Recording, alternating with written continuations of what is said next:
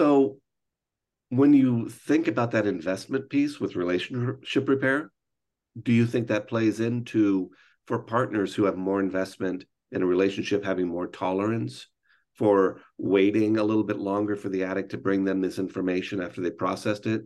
Or if they're less invested, they have less tolerance for that kind of that time space?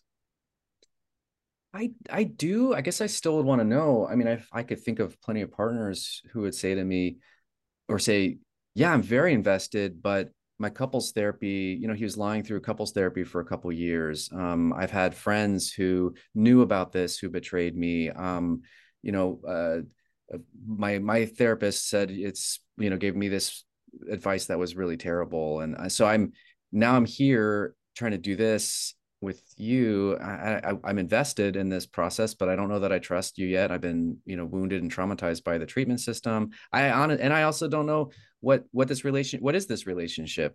What am I invested in? I'm not really sure what I'm dealing with yet.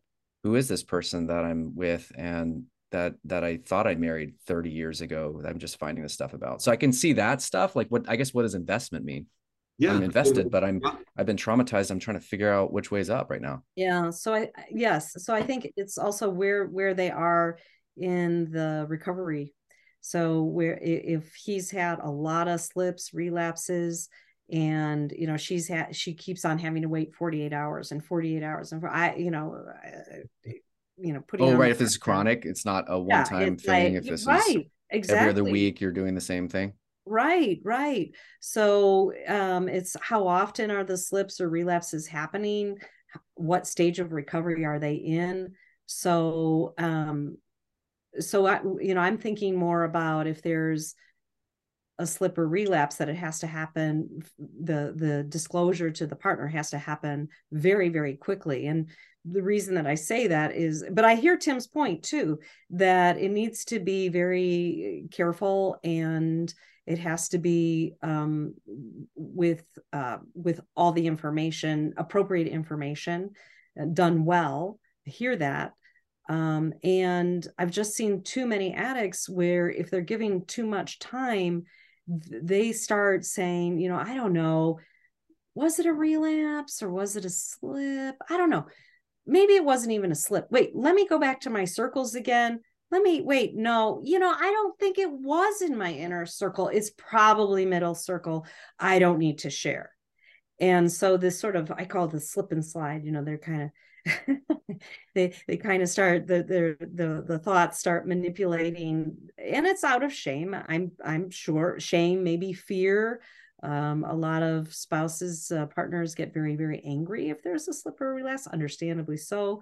And can we say that many, many addicts are conflict avoidant? So That's also so coming from an idea or a place of the addict is doing this in isolation and they're letting their own denial process run in their head as opposed to that is true. consulting with other people. And again, it's that not just anybody in the recovery community, it's the people that are really going to give them quality guidance in the recovery community who are going to be able to see through their bullshit Mm-hmm. and move past that. Mm-hmm. Mm-hmm. Yeah. Okay.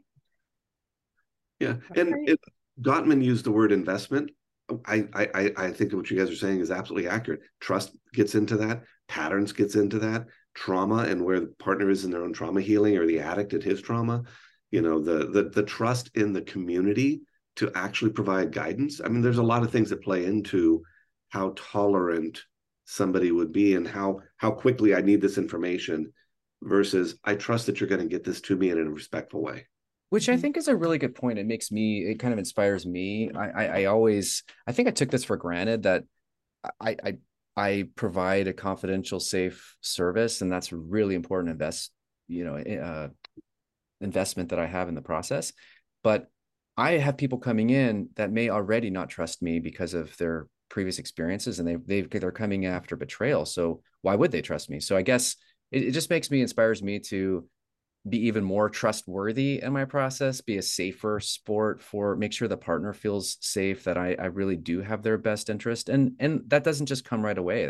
I take time, take whatever time you need to kind of show that. And I can demonstrate hopefully trustworthiness over time. But I think it inspires me. I think as a professional, I hope any of us as a professional to really be that safe space, and that will build trust so that the partner can, oh, I can trust this process with you because I know Tim's got my back. I know Dan, we're doing this work that we're really trying to help restore or help. Even if I'm working with the addict, I'm always thinking of the partner. What's their experience? What's the impact of this? What might they be experiencing? What's going to help or harm? And so I'm always thinking of that. I think that we need to do that from this work.